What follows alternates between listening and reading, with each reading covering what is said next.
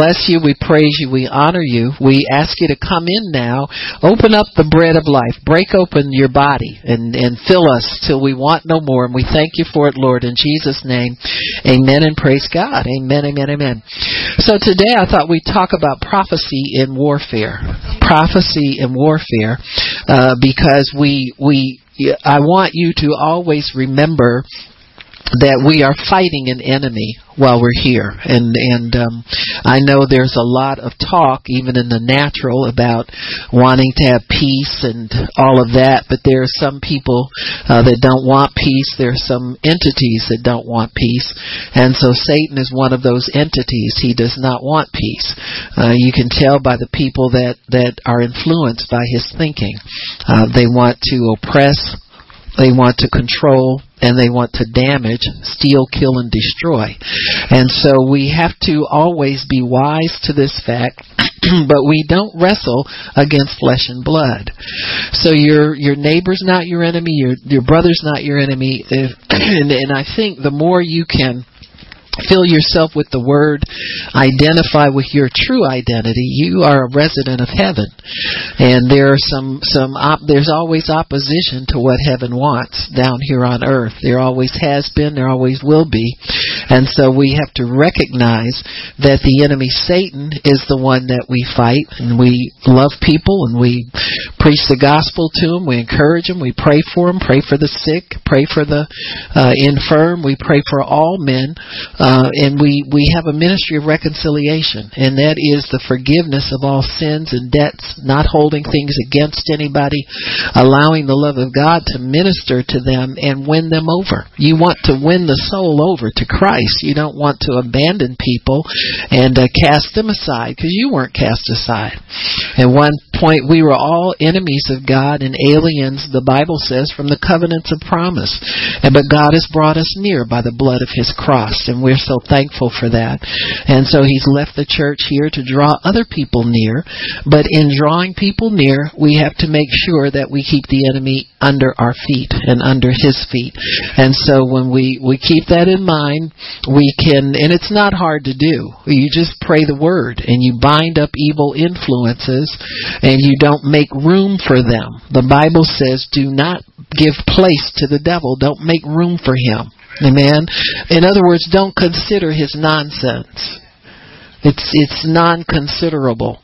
Anything that comes against the Word of God, speaks against the Word of God, we do not consider that. That is not something that we have to make room for in our lives and in our thinking. You just take authority over it and let the devil know his place. Let him know that he's not welcome in your life. He's not, and recognize him. When you recognize him, call him out. And tell him you recognize him. Don't just sit there and let him, you got a child that used to be alert and get good grades and all of a sudden they can't stay awake. Come on now. It's the devil. So call him out and make him leave your child alone.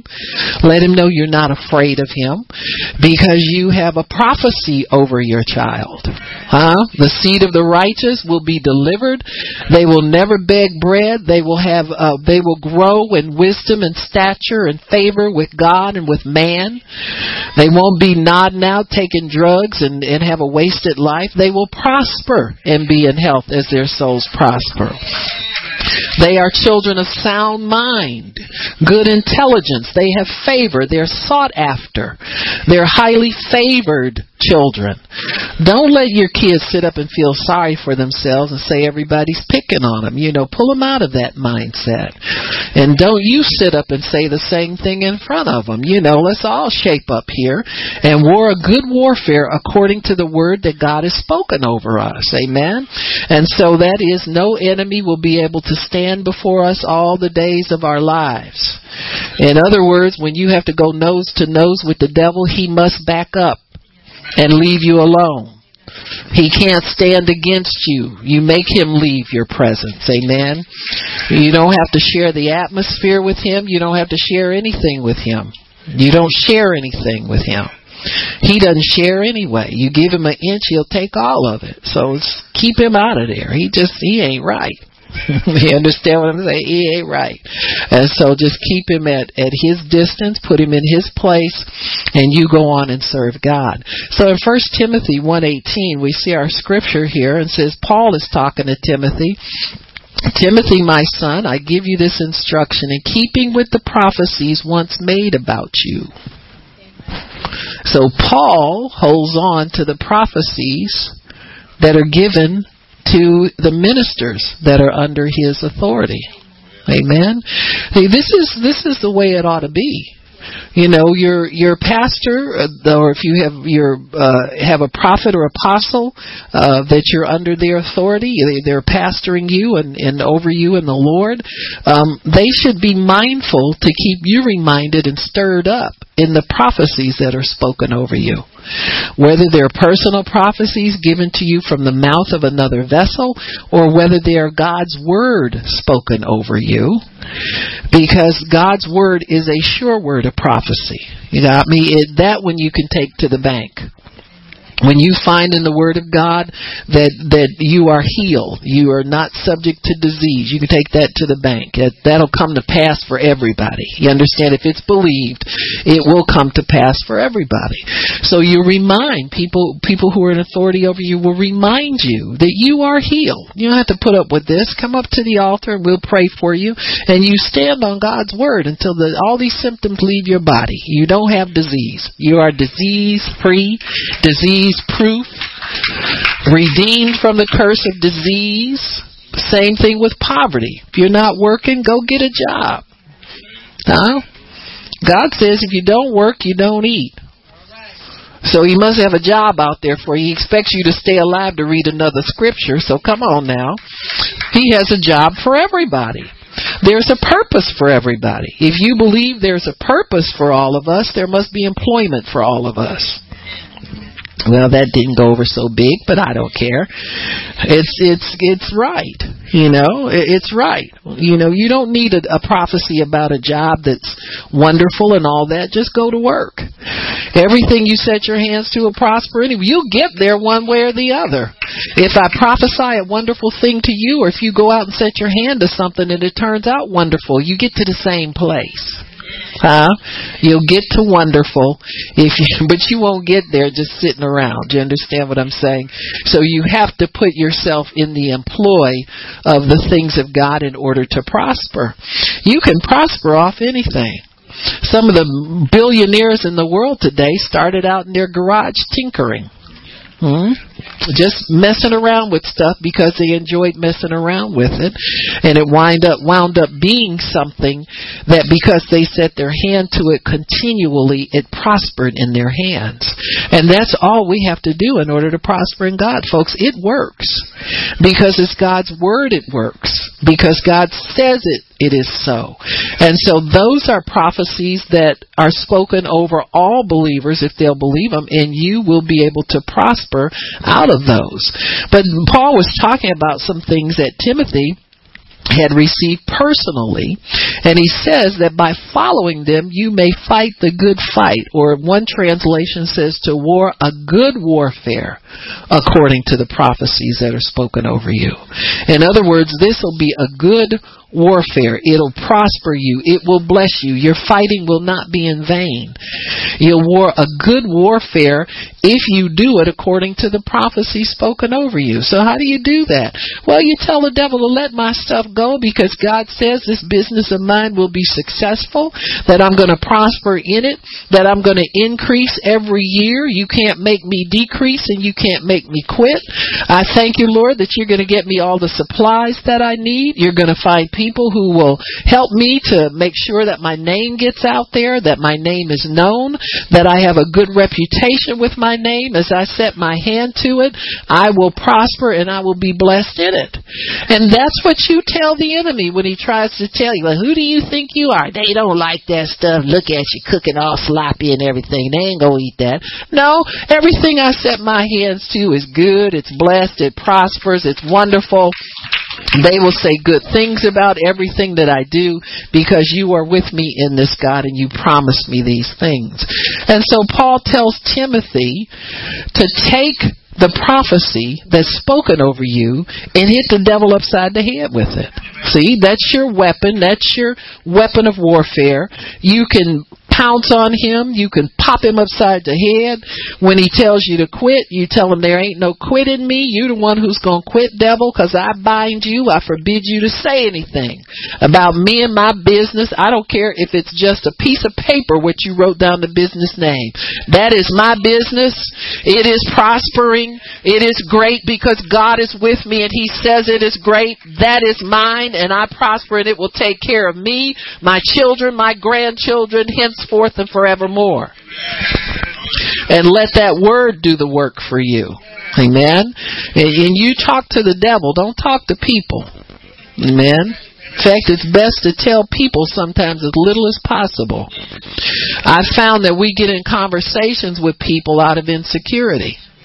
Now you just start running your mouth trying to convince yourself that it's so. Go in your closet and get convinced first and then come out. You got me? This is just true. This is true. And some people are looking for a fight. You know, they'll get up and start talking about, well, God told me I'm going to do this and God told me I'm going to do that. And they're waiting for somebody to say something negative so they can pounce on them. That's not what he's talking about here. He's not talking about, Warren, a good baiting other people into a fight with you. You know how people get. They want to debate everything. Just because you're not solid in it, you go and spit it out in front of somebody, see what they're going to say to you. Quit doing that. You go in your closet and you get it solid between you and God, and you don't have to come out and tell 15 people what God told you he's going to do for you. Huh? You know, all this nonsense, you know, people get things done, and I understand, you know, the vision and how important, but he says make the vision plain so that he who sees it can run with it. I can't run with your vision. You understand what I'm saying?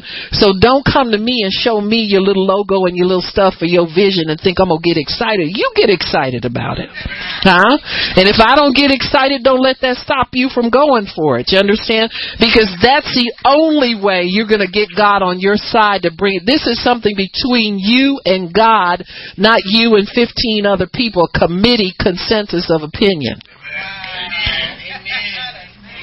People lose everything because of their insecurity.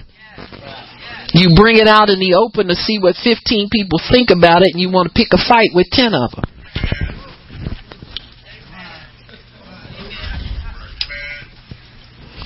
Well, let me see what she gonna say about my prophecy, because she don't like me no way.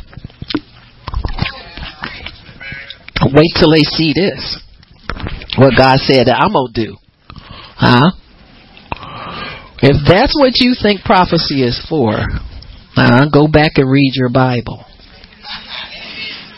It is to guide your life. Your prophecy can't help me unless it's going to bring something extra into this church that we need.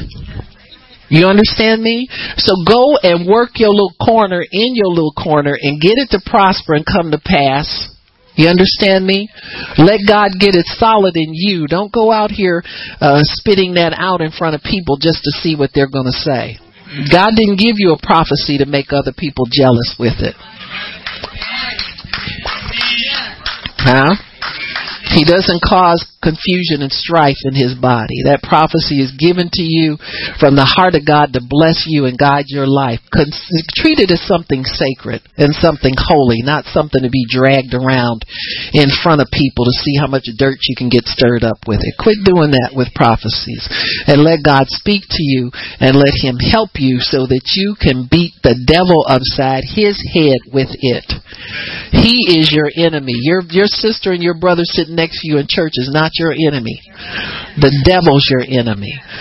And when he comes to you on Monday morning telling you, who do you think you are, getting that prophecy, and you scared to talk back to him, but you'll argue with people in the church.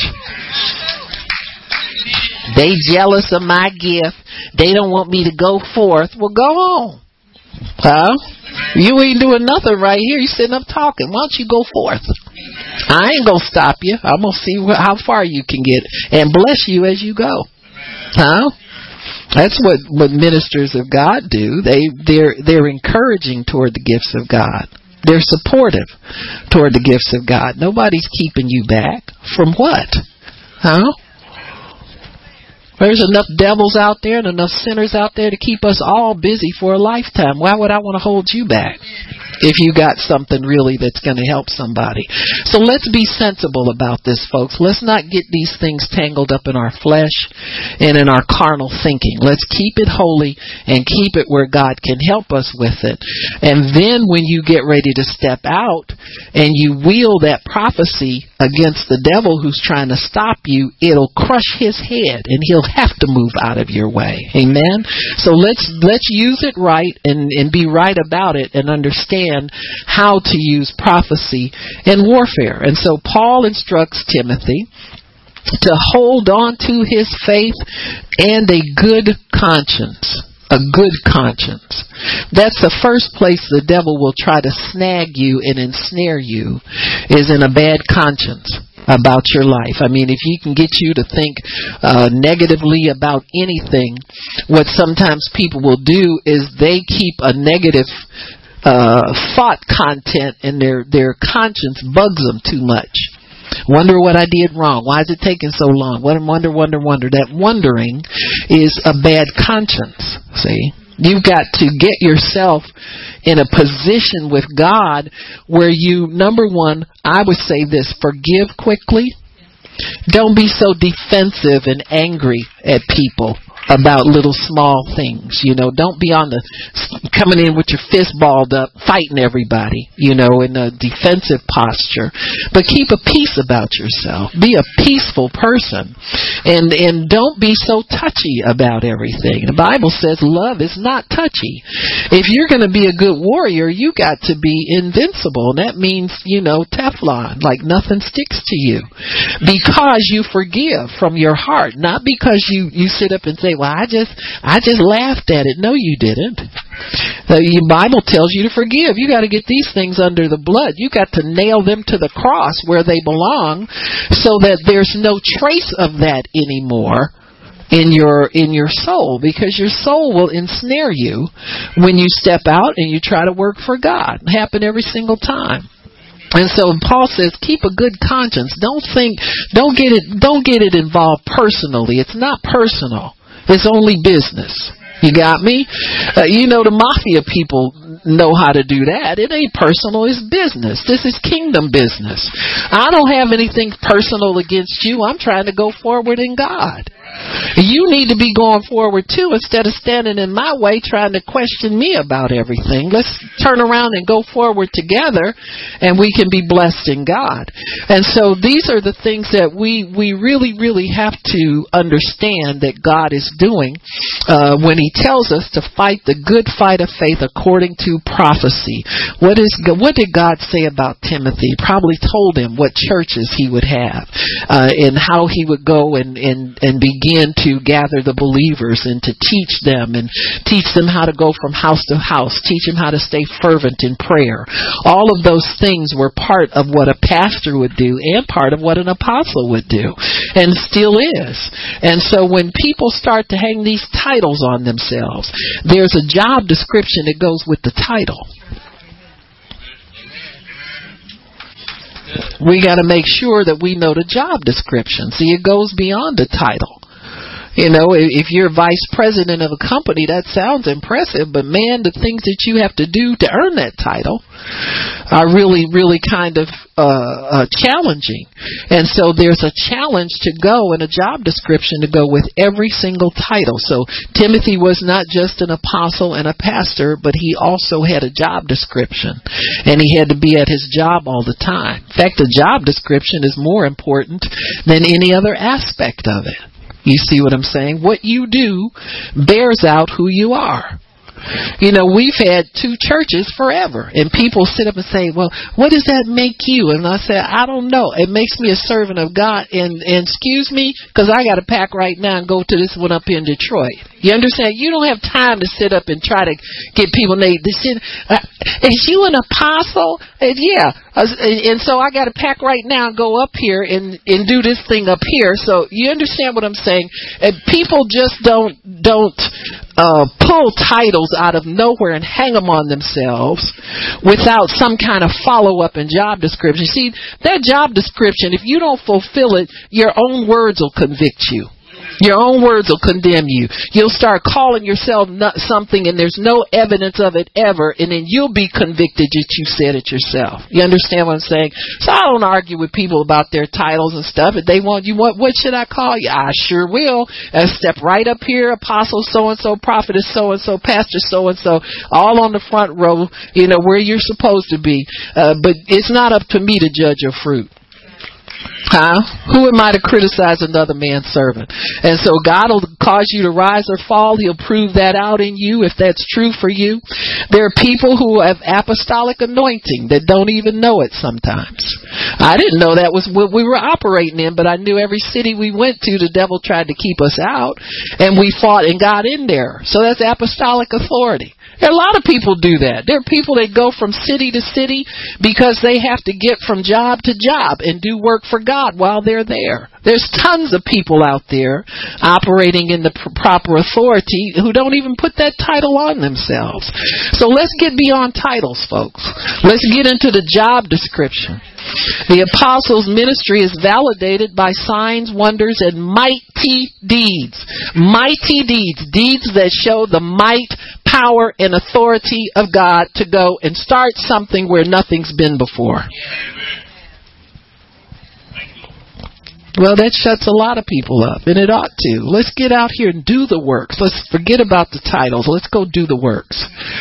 You don't have to wait for somebody to invite you. If I waited to get invited to speak somewhere, I'd be waiting. If you're sent one, you're sent. So go. With or without title, but go. And do something. Go do what God called you to do. And so when we understand that we can war a good warfare according to prophecy will detail and outline your job description for you. Will tell you exactly what God expects you to do. Because he's not vague when it comes to giving you assignments. So Timothy knew exactly what he was called to do. He knew exactly where his authority was and all of that. And so Paul said, hold on to that. Don't let go of it. Fight a good fight according to what God has spoken into your heart about you and what you're supposed to do, what you're capable of, what you can do, the kinds of people he wants to have work with you. Draw those people to you. Make sure that you don't get entangled with a bunch of prelates, potentates, and ne'er-do-wells. Whatever. Might as well be. People get entangled with a lot of nonsense when God has called you to be free. You get insecure about, maybe I should join so-and-so's organization so they can help me to do. No, Jesus is your help. If he called you, he'll help you.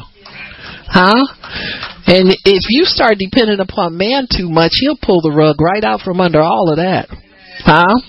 You'll look up and then people don't want to call you, don't want to be around you.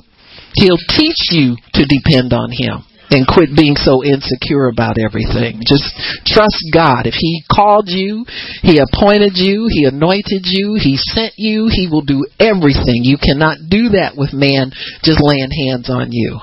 That's good to have it confirmed and all of that, but don't you get in a corner somewhere and can't move unless somebody tells you to move. That's just not right.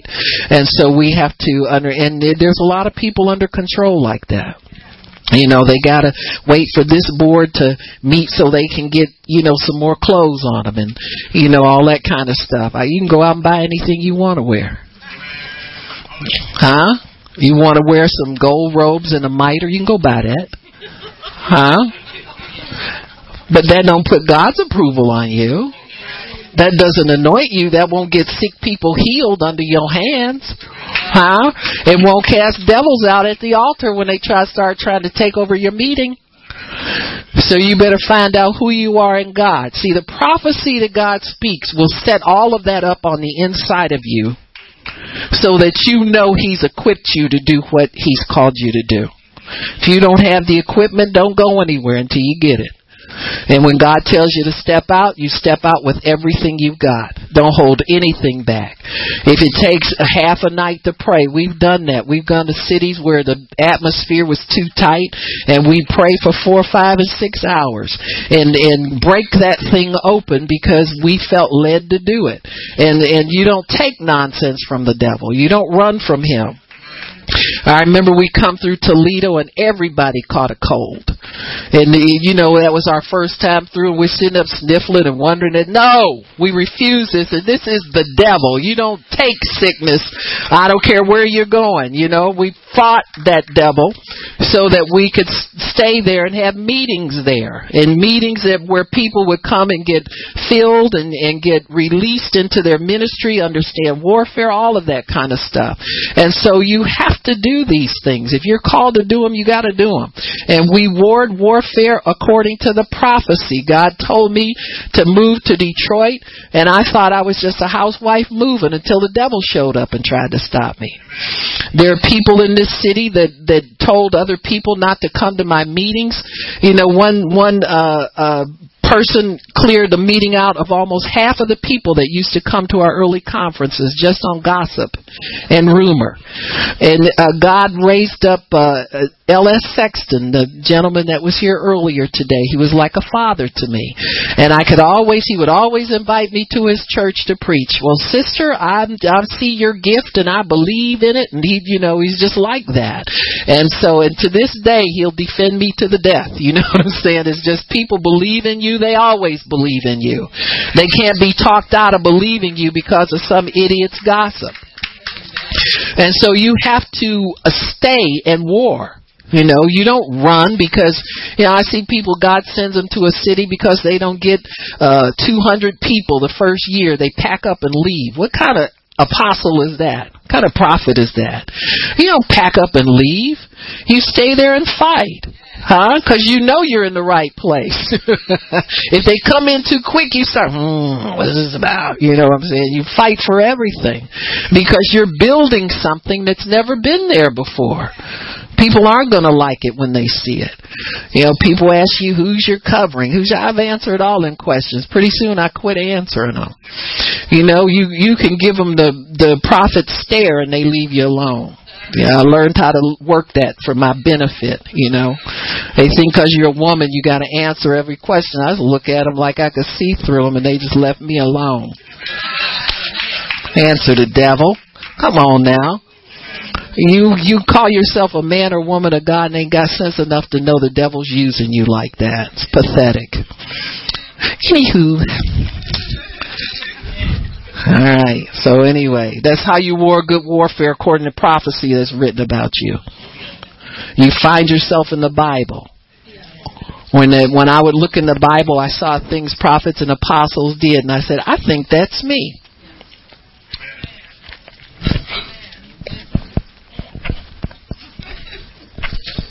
This word is your mirror. This is the safest place you can ever go to find out who you are. I'd be an idiot to run to 15 people call themselves ministers and get them to speak over me to try to figure out who I am. You don't find yourself in the Word, you won't find yourself. Once you start dealing with the things of God, you got to stay close to you. He's the head of the church. He called you. You go check in with Him and find out who you are. When I would see things like the sons of Issachar, new times and seasons, I said, God, I need to have that. He said, good, that's for you. That's part of the prophet's ammunition. You got me? When I would see musical prophets, bring me a minstrel. Good, I'll take that because that helps me to find the word of the Lord. You understand me? You find yourself in God's word. This is the more sure word of prophecy. This is how you know who you are. You don't know who you are by what some other man said. Huh? Especially if they done sold you the prophecy.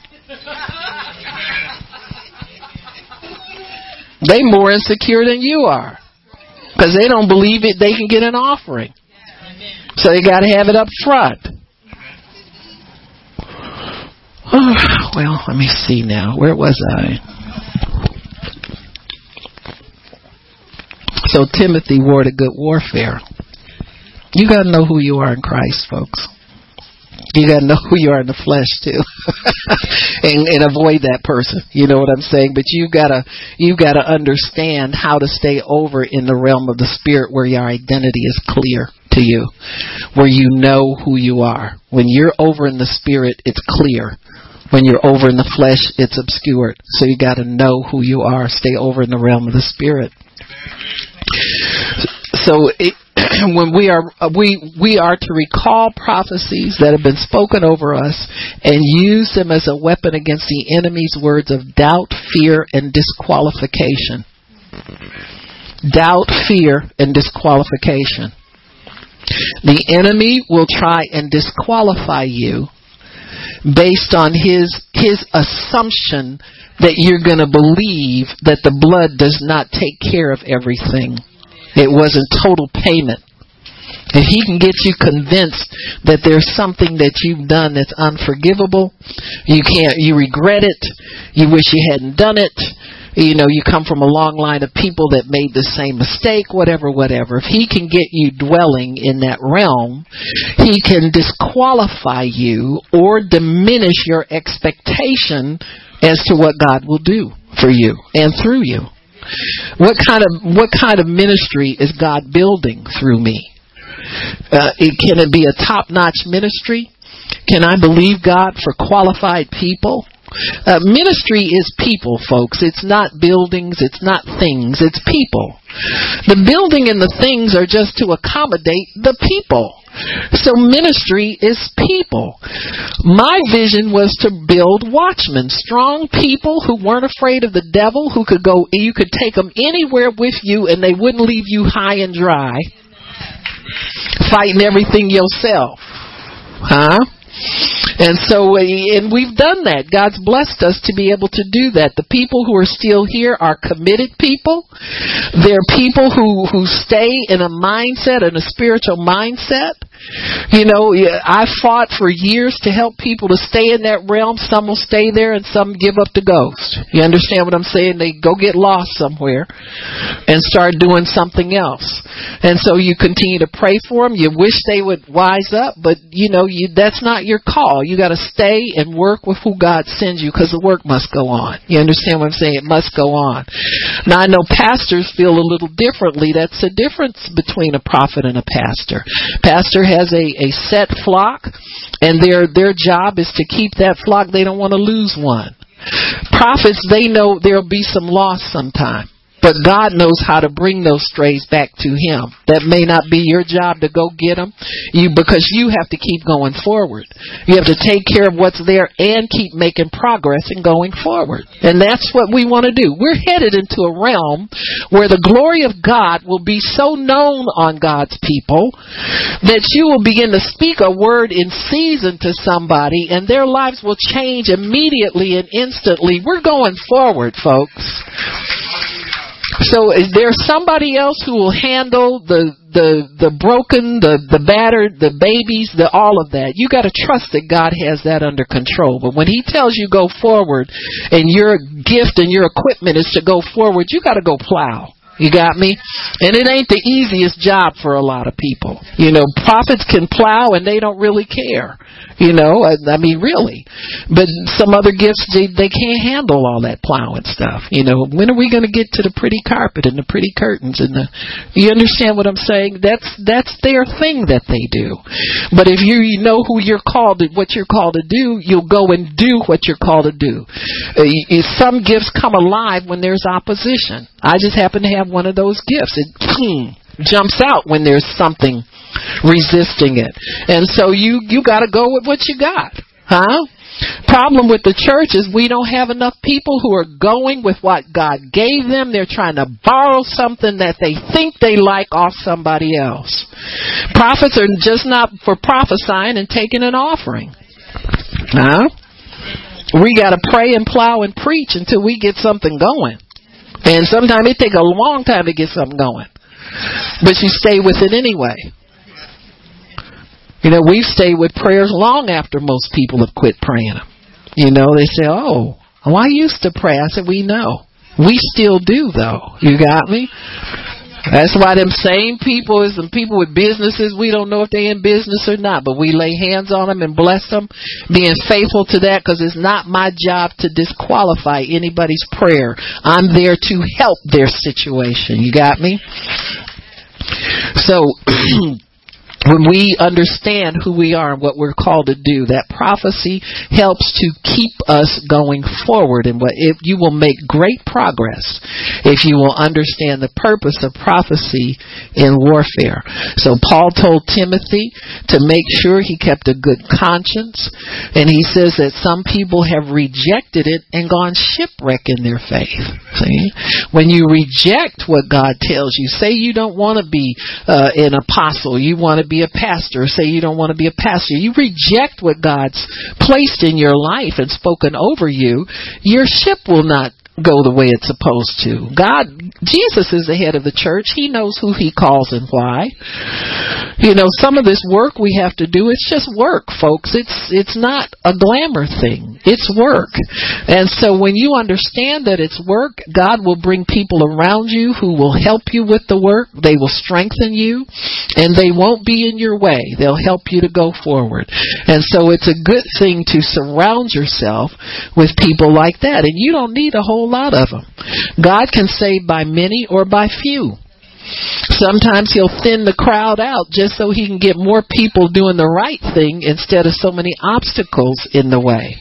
So don't feel bad about the thin out. You understand what I'm saying? Don't feel bad about the thin out at all. That's to your credit. Let me tell you why. When they thin out, it's because that sword of the word is dividing. God's separating out the serious from the not serious. He'll start to draw people according to the strength that you put in those people that remain. He'll begin to draw stronger people to you and elevate you so that you won't have so much, stuff to worry about and things, obstacles in your way. So in Acts chapter 13, we see a picture of a church at Antioch. It says that there were prophets there in the church. And when they say church, they mean the body of believers. Prophets are foundation laying gifts. They operate a little bit differently, but they should be a part of the body of Christ and have connection to the church in general. Many times prophets will have their own meetings. They'll have their own ministry, things of that nature. And so it's best to allow them to function the way God has called them to function. But it says here in 13:1, the church at Antioch were prophets and teachers. Barnabas, Simeon, who's called Niger, Lucius of Cyrene, and Manon, who have been brought up with Herod the Tetrarch and Saul. So these were all prophets and teachers. Oftentimes, those gifts operate in one person. Amen. And so a part of the prophecy was to set apart Barnabas and Saul for the work which I have called them to. So that after they had fasted and prayed, they placed their hands on them and sent them off. After they had fasted and prayed, they wanted to make sure that their spirit man dominated over their flesh. And that's one way to make sure that your spirit dominates and you can reach up and hear from God. I know I shared with you guys recently that God had put me in a time of healing and restoration. And one of the requirements was to fast. And to be honest with you, I had forgotten about it. Right. Anywho, that slipped my mind a little bit. Barb, put the burger down. like a hostage situation, Mr. Samuel L. Jackson. I will not go to jail today. But anyway, I said, I will not go to jail today. I'll put it down. But anyway, but I noticed that when I do fast, God gives me a little tidbit of revelation that I didn't have before. He always is faithful. He said, if you'll do that, I'll speak to you and I'll help you with a lot of things that you need help with now. And so I'll think about it for a minute. I said, oh God, I forgot about it. And I put it down, and there we are back again. Because it's been an extended period of time, you see, but I'm being faithful as the Holy Spirit reminds me. But I know that fasting empowers you.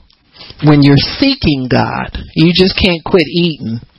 You know what I'm saying, and sit around like a vegetable. You get in the Word, you stay before the Lord, you turn the TV off. I'm not a TV hound. I don't have to have it. You understand what I have to have God, though. You understand what I'm saying?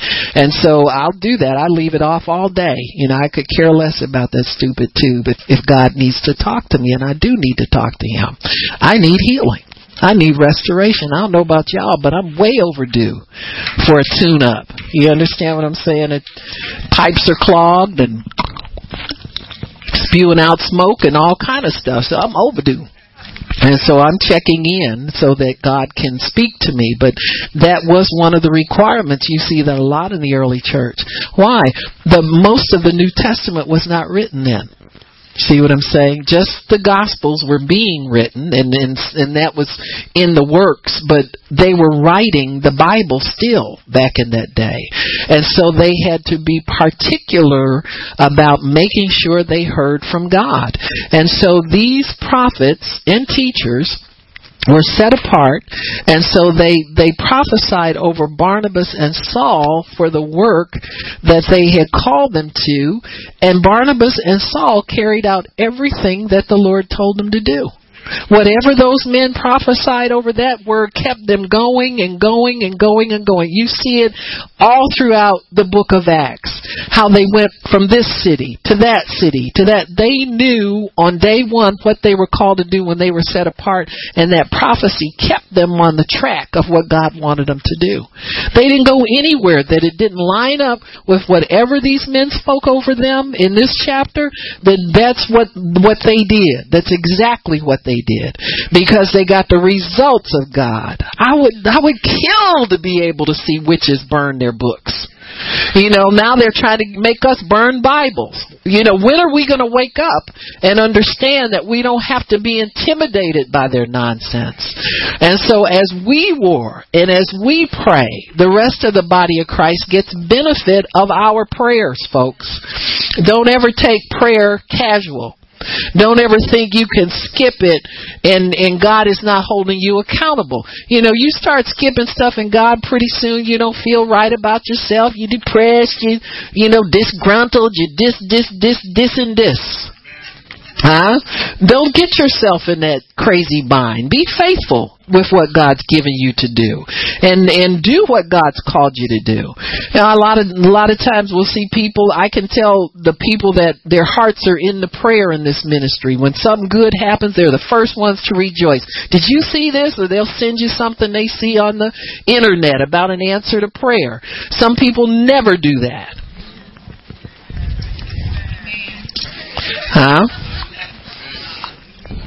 You're not engaged. You're too casual, too nonchalant. You can get engaged. You can get excited about answers to prayer. You just got to be invested in it. See, you can't get excited about anything that you're not really invested in. Amen? I ain't going to talk about nobody waiting on a husband, so. But it applies across the board. If you want something, you got to be invested in it. You got to be thanking God for it. You got to be expecting it. You can't be double-minded about it.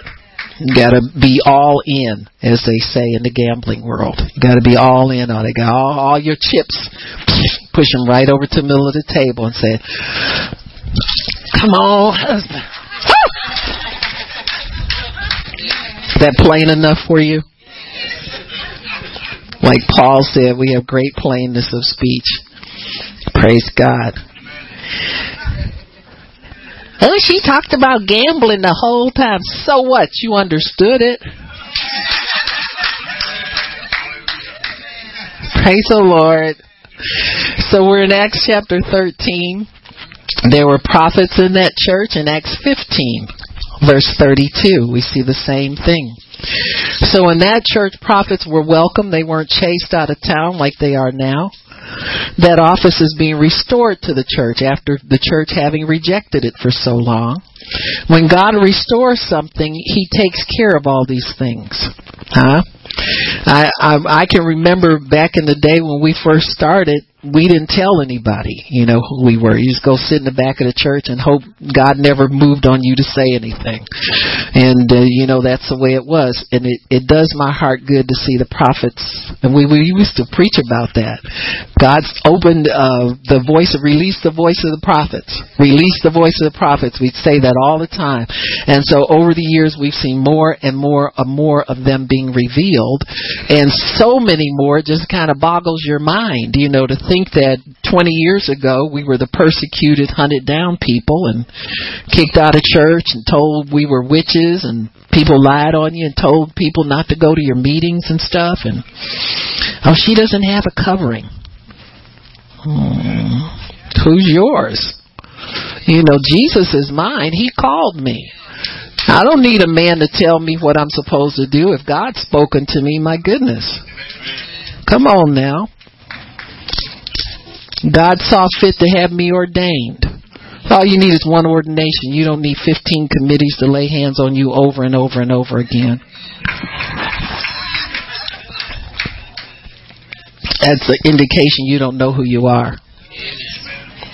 You get around people, they keep wanting to lay hands on you. I just go home.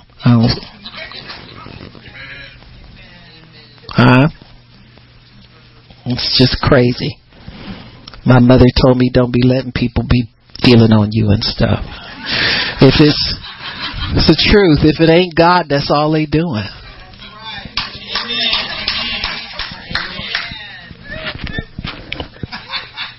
All this lewdness and lasciviousness. No wonder people jump into bed with somebody else's wife or husband or both or whatever they doing in churches. They're just crazy. All this nonsense going on. Just stop it. 1532, we're there. The men were sent off and went down to Antioch, where they gathered the church together and delivered the letter. The people read it and were glad for its encouraging message. That's the other thing that prophecy does. Encourages you in the right thing, in the things of God. Judas and Silas, who themselves were prophets, said much to encourage and strengthen the brothers. Strengthen you by the Spirit, man. Not by the flesh. How many times do you have to tell somebody God's going to give them a house? They ought to have a house by now. My goodness, you've grown, you got 15 kids, you ought to have a house by now. Anyway, if they're spending some time there, they were sent off by the brothers with the blessing of peace to return to those who had sent them. Amen. And so you'll see where they depended upon prophecy for their encouragement.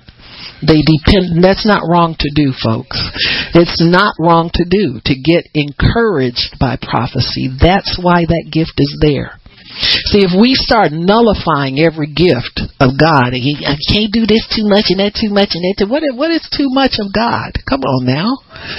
God's not stupid and He's not retarded. He knows not to keep telling somebody to tell you something if you've received it already. But He got some hard-headed kids out here that don't receive a whole bunch of nothing. You got me? So if He takes the time to repeat it to you, it must need repeating. So the early church had many apostles and prophets. They depended on the ministry gifts to guide the church. So these gifts guided and did it well, because we see them writing scripture as they go. That's the important part, that their walk with God was so precise and so ordered by God that God allowed their writings to be included in the canon of Scripture. It's all inspired by the Holy Ghost and left for our edification, left to help us and guide us along the way. There was no New Testament yet, so we have to remember that. And it's not that the New Testament nullifies prophecy. The Bible says not to despise prophesying. Don't get to the point where you don't want to hear what God has to say. The instructions we get from the New Testament are timeless and ageless, and they help the fledgling church turn the whole world upside down. These were baby Christians going out in the authority of God, turning the whole world upside down. You know why? They refused to listen to the religious who told them they shouldn't be doing certain things. They stayed with their own kind instead of going visiting someplace else to get most of that revelation stolen from you. They didn't go back to the old Jewish synagogue. They went house to house, church to church. Well, God made it so they couldn't go back because they had people like Saul, taking them to be crucified and so forth. They were persecuting the church. So when you're persecuted, you got to stay together. You got nowhere else to go if you're going to survive. And so prophecy was a weapon of warfare to them. They lived to hear what instruction God gave them and what encouragement God gave them to go forward. So they believed what God said. They used prophecy both to guide and protect them from the works of darkness. Prophecy as a weapon will put you on the path where it's safe to travel. It won't put you out there where you get Ebola or malaria or come home in a casket if you're a missionary. You understand what I'm saying? And a lot of the things we see, mishaps in people who are sent, come because they're not really equipped and they're not really standing in the full authority of God's Word. Peter's prophecy from Jesus is one thing that I was going to go over with you today. It starts in John chapter 21. So we're going to talk about Peter's close call and how prophecy was able to liberate him from what he thought was certain death. A prophecy that Jesus gave him, and he finally got the right interpretation on it. In John, what did I say, 21? John 21, starting in verse 15. It says, when they had finished eating, Jesus said to Simon Peter, Simon, son of John, do you truly love me more than these? First thing that God's going to do if He calls you to ministry is separate you from people, from man-pleasing, kowtowing, and being afraid to follow Him. If you by yourself, you can't be afraid to follow Him. And He said, yes, Lord, you know I love you. Jesus said, feed my lambs. I don't care what office you're called to. That's how you prove you love God. You got to feed the sheep. If you dislike feeding the sheep, there's something wrong there. But that's how a true servant of God proves their love to the Lord, is by feeding His flock. That's what you're called to do. You know, what are you going to retire from? Huh? From hungry people? So that's how you prove that. That's how you do it. Again, Jesus said, Simon, son of John, do you truly love me? And he said, yes, Lord, you know I love you. He said, take care of my sheep. He said, that's what I want you to do.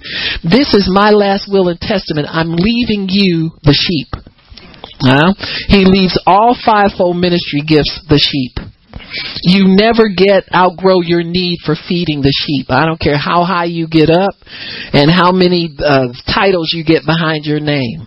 Doctor of this and lawyer of that and liar of this thing. You get all them things behind your name and you still don't get out from the command to feed the sheep. The third time he says, Simon, son of John, do you love me? Peter was hurt because Jesus asked him the third time, do you love me? He said, Lord, you know all things. You know that I love you. He said, then feed my sheep. Don't start feeding them. Amen. He said, and one of the reasons is because Peter would be found later to not want to go to think the Gentiles were worthy to receive. See, if God asks you something 3 times, it's because there's something in there that's standing in the way of you receiving what He's talking about. He's not doing this for nothing. And so He says, feed my sheep. I tell you the truth, when you were younger, you dressed yourself and went where you wanted to go. He says, when you are old, you will stretch out your hands. Someone else will dress you and lead you where you don't want to go. Jesus said this to indicate the kind of death by which Peter would glorify God. Then He said to him, follow me. It's a tester. Are you going to follow me just because of the good times, or are you going to follow me in good times and bad? Peter turned and saw that the disciple whom Jesus loved was following them. This was the one who had leaned back against Jesus at the supper. This is John. Doesn't want to say it's me, it's John. When Peter saw him, he asked, Lord, what about him? Wants to put somebody else in the persecution mix with him.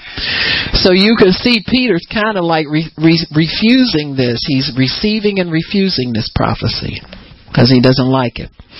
Jesus said, if I want him to remain alive until I return, what is that to you? You've got to follow me.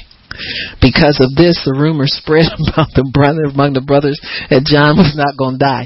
You know, all the stories John said, they was boiled in oil and came up out of the oil alive. He's on the island of Patmos and got off of that alive. And so that was spoken about John all the time that he was on the earth. I would say that prophecy kept that brother alive. That's a good one to have spoken over you. Amen. So Peter knows a couple of things about his life. At some point he will be in prison prior to his death, and everybody knows that about Peter. I think many prophecies will be known by all believers. Amen. There are things that we will know about one another to help one another. Not to hinder, but to help.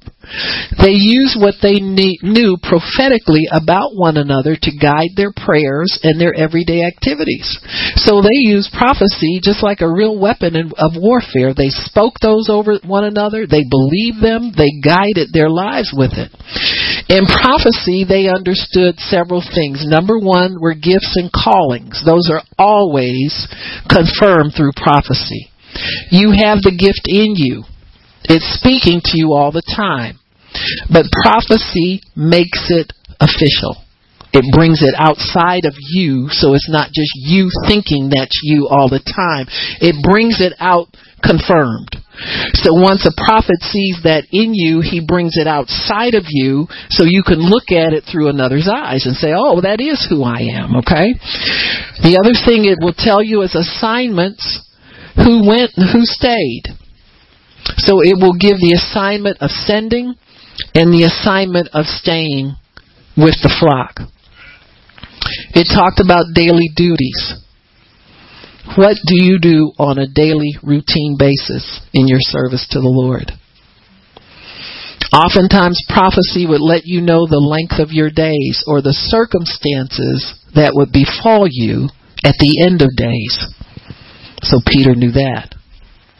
This was important because at any time Caesar could come knocking on your door dragging you off somewhere. You either said it's my time or it's not my time. You got me? So prophecy kept you here as long as God wanted you to be here to do the work he called you to do.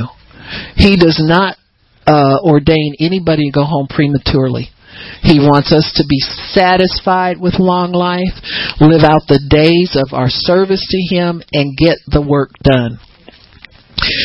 The other thing prophecy told was their power and authority to see prophecy fulfilled. So it outlined your power and your authority to see that prophecy fulfilled. Paul admonished the church at Thessalonica in 1 Thessalonians 5:20, do not despise prophesying. That's very important. Very important. Some people despise it and lap it up. You understand? It's like fortune telling. A fortune telling mentality they have about it. If it sounds good to them, they love it. They want to hold on to it. But if it's something they don't like, they want to push it away. It's despising it. It means don't scoff or treat prophecy with contempt or treat it lightly. Don't despise what God has revealed, and don't lightly esteem prophecy. And don't lightly esteem prophecy.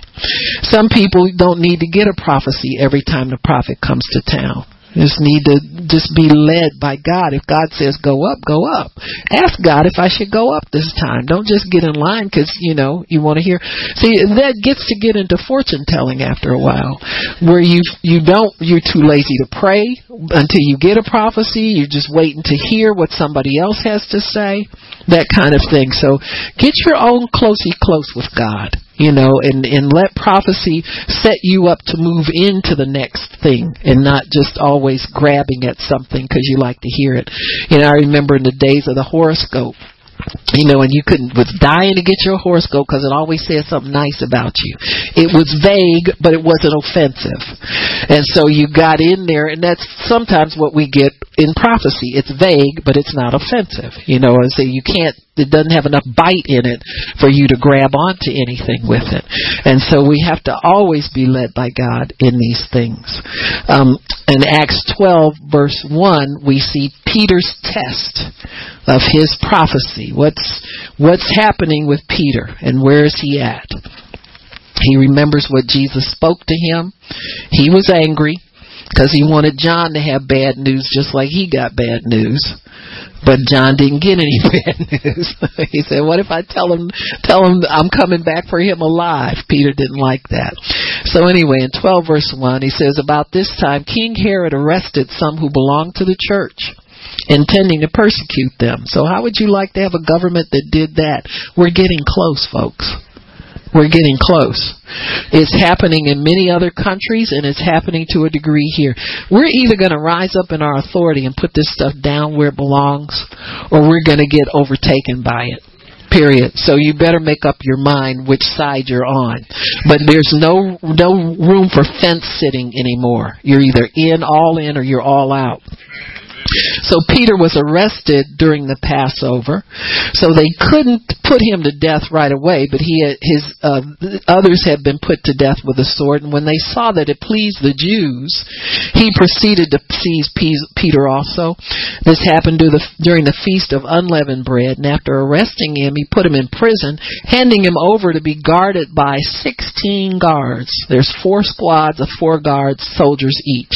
He don't have that many legs and arms. Some was guarding his fingers, fingernails, toenail. Herod intended to bring him out for public trial after the Passover, so he must be very valuable to them because he's heavily guarded. You got to know that whenever God puts his anointing upon you, you're heavily valued and you're heavily a threat to the enemy's plan to do what he wants to do. Now, I know a lot of people, don't get it in your flesh. Just understand it by the Spirit, that the anointing is extremely valuable down here on the earth. We have a covenant with God as believers for privileges that the world could only dream of if they could have it. You mean to tell me you haven't been to the doctor in 15 years? You just go up to the altar and get prayer over and over again? Yeah.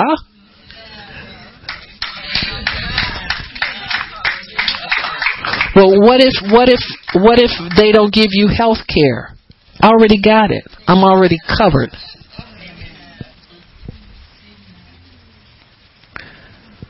When you go to God, He'll never turn you over to man.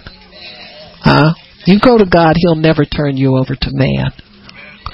I remember going to the doctor once for something stupid. I just,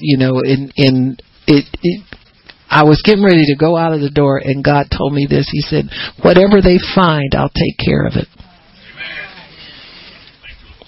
And I didn't ask Him if I should go. I just went. Well, anyway. You need to ask Him and you need to be obedient. But I just went. He said, whatever they find, I'll take care of it. And I hold on to that today. If I ever get in that, but I don't plan to. Somebody might find me laying out somewhere. I'm just asleep. I ain't in no coma and I ain't hurt, okay? Take me nowhere. I should keep some cards on me. Not this hospital, not this one, not this one. Get tattoos. Don't take me. If prayer can't do it, just let me go peacefully on. Step over, whatever. But I don't play like that. I have a physician. He owns healing.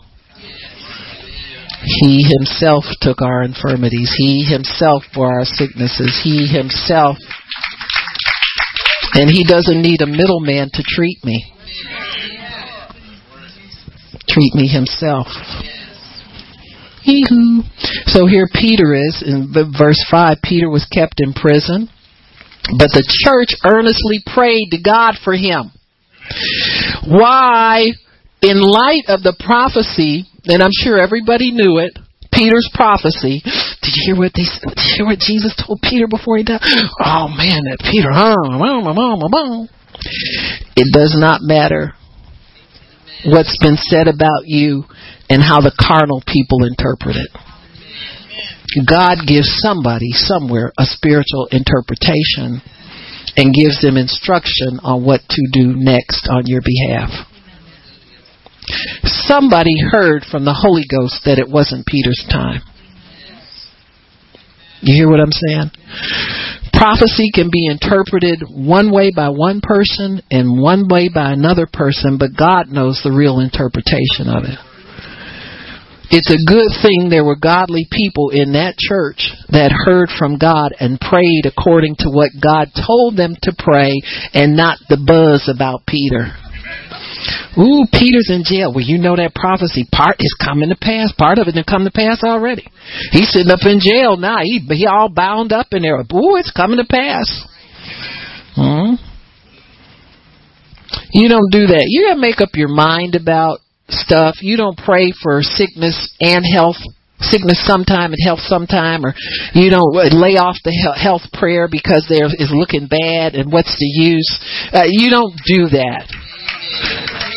You set your heart one direction.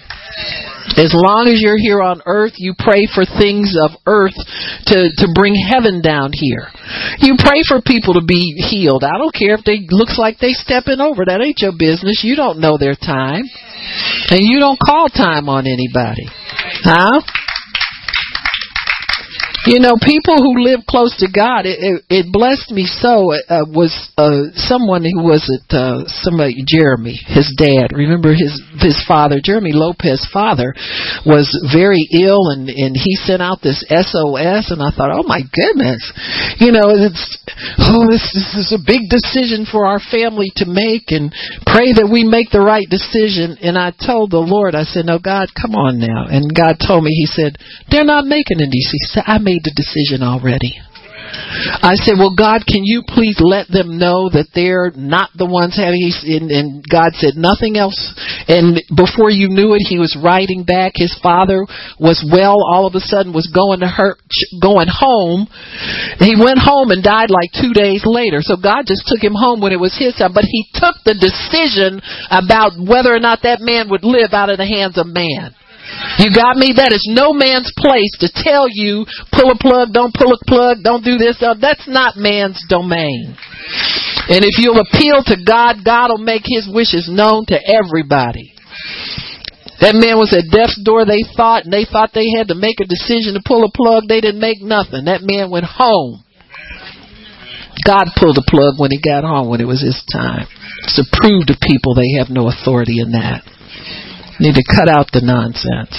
Just because the world thinks they're in charge of life and death, now they can give abortions, they can give enough morphine to kill a horse, to a 90-pound elderly person.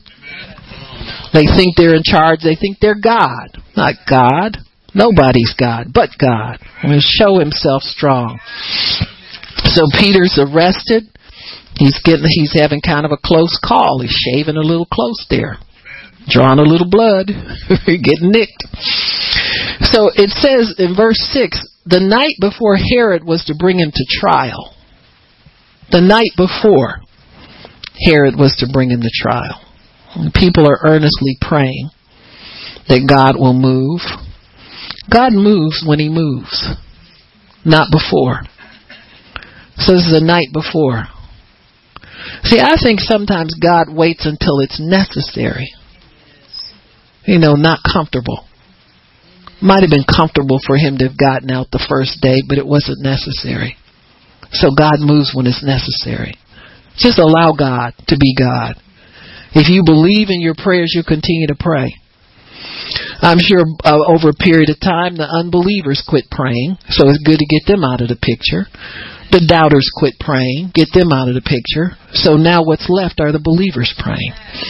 And so the night before Herod was to bring him to trial, Peter was sleeping between two soldiers, bound with 2 chains. Sentries stood guard at the entrance. Suddenly an angel of the Lord appeared, and a light shone in the cell. He struck Peter on the side and woke him up. It's like, like you're sitting next to somebody, you just hunch him with your elbow in the side. He said, "Hey, Peter." So Peter wakes up and he says, "Quick, get up." What happens if God tells you quick and you don't do quick? Scared, looking for a confirmation, ask an angel a bunch of questions? You got to be ready to move. When deliverance comes to you, you got to be ready to take it. You can't be sitting up wondering, well, is this a vision or is this just move? Do what the angel says to do. He's the only person that ever told Peter to move while he's all strapped down. And he said the chains fell off Peter's wrists. That's what happens when you're obedient. Don't worry about the chains. Just get up and obey what the angel told you to do. Well, I got to get these chains off me first. No, you don't. He just told you to move. And the angel said to him, "Put on your clothes and sandals." And he did so. "Wrap your cloak around you and follow me," the angel told him. And Peter did so. Now, what did the prophecy Jesus gave him tell him? He says, when you're old, somebody else will dress you. Somebody else will get you up there, take you where nothing. Now Peter said, I'm putting my own clothes on. I'm dressing myself. I think I'll die another day. I am not going to go to Herod today. So he finally gets it. He says, put on your clothes, gird yourself. Put your own stuff on. It's not your time yet. But he had no idea. Peter followed him out of the prison, but he had no idea what the angel was doing and what was really happening. He thought he was seeing a vision. That's how strong the anointing was. See, when angels appear in the anointing, God used to show us that. He did a lot of things to demonstrate what was going on in the meetings in the early days. Now we just believe that we have angelic power, but we would have spots on the floor at the altar where angels were standing, and you could go stand in them, and you would reel back and forth under the power of God, but you wouldn't fall. Why? He will give his angels charge over you to keep you in all your ways. In their hands they will gird you up. Amen. They hold you up. They don't let you fall. Amen. And so we experience those things. And so the angels, and when the anointing was strong, you could get drunk, and we would call them drunk spots, and stand there. I know. Well, God allowed it. We didn't know no different. We was just having a good time. Oh, I'm getting drunk over here. Drunk.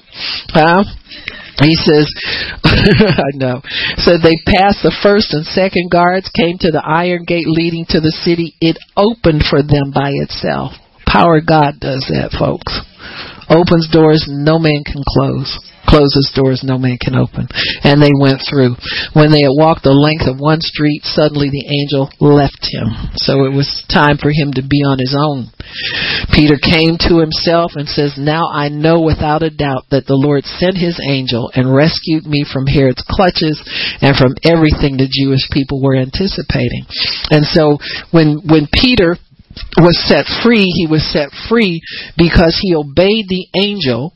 Once he obeyed the angel, he knew it was not time for him to die. He knew that prophecy was not coming to pass. And so we will know these things, folks. When we get into situations where God has to bail us out or help us, just cry out to God. But don't try to figure out how you got there and how you're going to get out. But he is your help in your salvation. So when Peter saw that he could get himself free, he got up and he knew it wasn't his time. He did everything himself. Nobody girded him. Nobody chained him down. Chains fell off. And he was free to go about and do what God had called him to do and finish the call. It says here, he was freed, rescued me from Herod's clutches, we're in verse 11, and from everything the Jewish people were anticipating. In other words, they won't have a party at my expense. It says, when this had dawned on him, he went to the house of Mary, the mother of John, also called Mark, where many people had gathered and were praying. Peter knocked at the outer entrance, and a servant girl named Rhoda came to answer the door. When she recognized Peter's voice, she was so overjoyed she ran back without opening it and said, "Peter's at the door." So she was so overcome with rejoicing that their prayers were answered. Amen? Now, we don't know if they were still praying for Peter when he showed up at the gate, but this girl was overjoyed, and she went back to tell everybody, and they told her, "You're out of your mind." And she kept insisting that it was so, and they said, "It must be his angel." Now you wonder who was really praying for him. Huh? What did Jesus tell Paul? He said, "I got a whole lot of people in the city. I got a lot of people I can call on for prayer." Sometimes it's a group of individuals you don't even know that have prayed you through. Just because they don't know you, they're not swayed one way or the other. But all these people, when Peter showed up at the door, was not expecting Peter to be there. They was expecting Peter to be dead already. That's his ghost or that's his spirit or something, but that ain't Peter. And he says, when Peter kept knocking, when they opened the door and saw him, they were astonished. They say, "Ask in faith, receive in shock." Well, Peter motioned with his hand for them to be quiet and described how the Lord had brought him out of prison. Tell James and the brothers about this, and then he left for another place. In the morning there was no small commotion among the soldiers as to what had become of Peter. After Herod had a thorough search made and they couldn't find him, he cross-examined the guards and ordered that they be executed. And so it's serious business, folks, when the devil wants to stop a man or a woman of God from doing what God's called them to do. Just like it was in the days back then, those days are going to come again. We're going to see that people are imprisoned for not destroying Christians, for not doing their job. They'll probably get destroyed. In this country, they do a character assassination. They just make it hard for you to get another job somewhere and hard for you to survive. But there are conspiracies of the enemy right now to stop the church from going forth in the kind of power that God is pouring out on us. So we need to do this. We need to war according to prophecy. We need to wield that as our sword and as our defense against the enemy, and even go on the offense with these things. Get to the point where you anticipate what the enemy will do and you stop him before he gets an opportunity to do it. Because God is with us for good, folks, and he will prosper us and he will see us through. But we have to respect prophecy. Don't want you to depend on it as the voice of God to you forever and ignore the word, but use the two of them together because they will complement one another as we go forth. When hard decisions have to be made, you go before God, and if you can't get it right, he will send a prophet to you or he will send a word to you some way so that you can make it through. Amen. Father, we thank you for your word and for understanding how to war according to the prophecy. Amen. We are your warriors in this earth. We fight the good fight of faith, laying hold of eternal life and the things that pertain to eternal life. We thank you for that. Thank you for the gifts of the Spirit. We thank you, Lord, for the anointing of God. In Jesus' name, amen. Praise God. If anybody needs prayer, come on up and I'll pray her for you.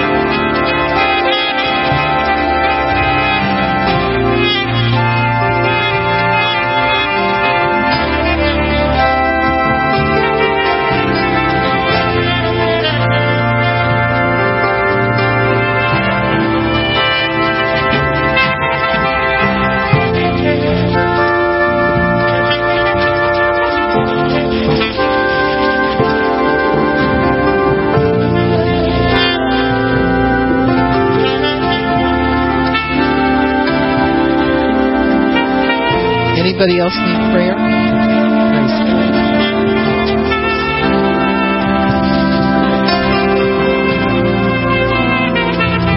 Your foot better this time? Better? Okay, praise God. Amen. All right.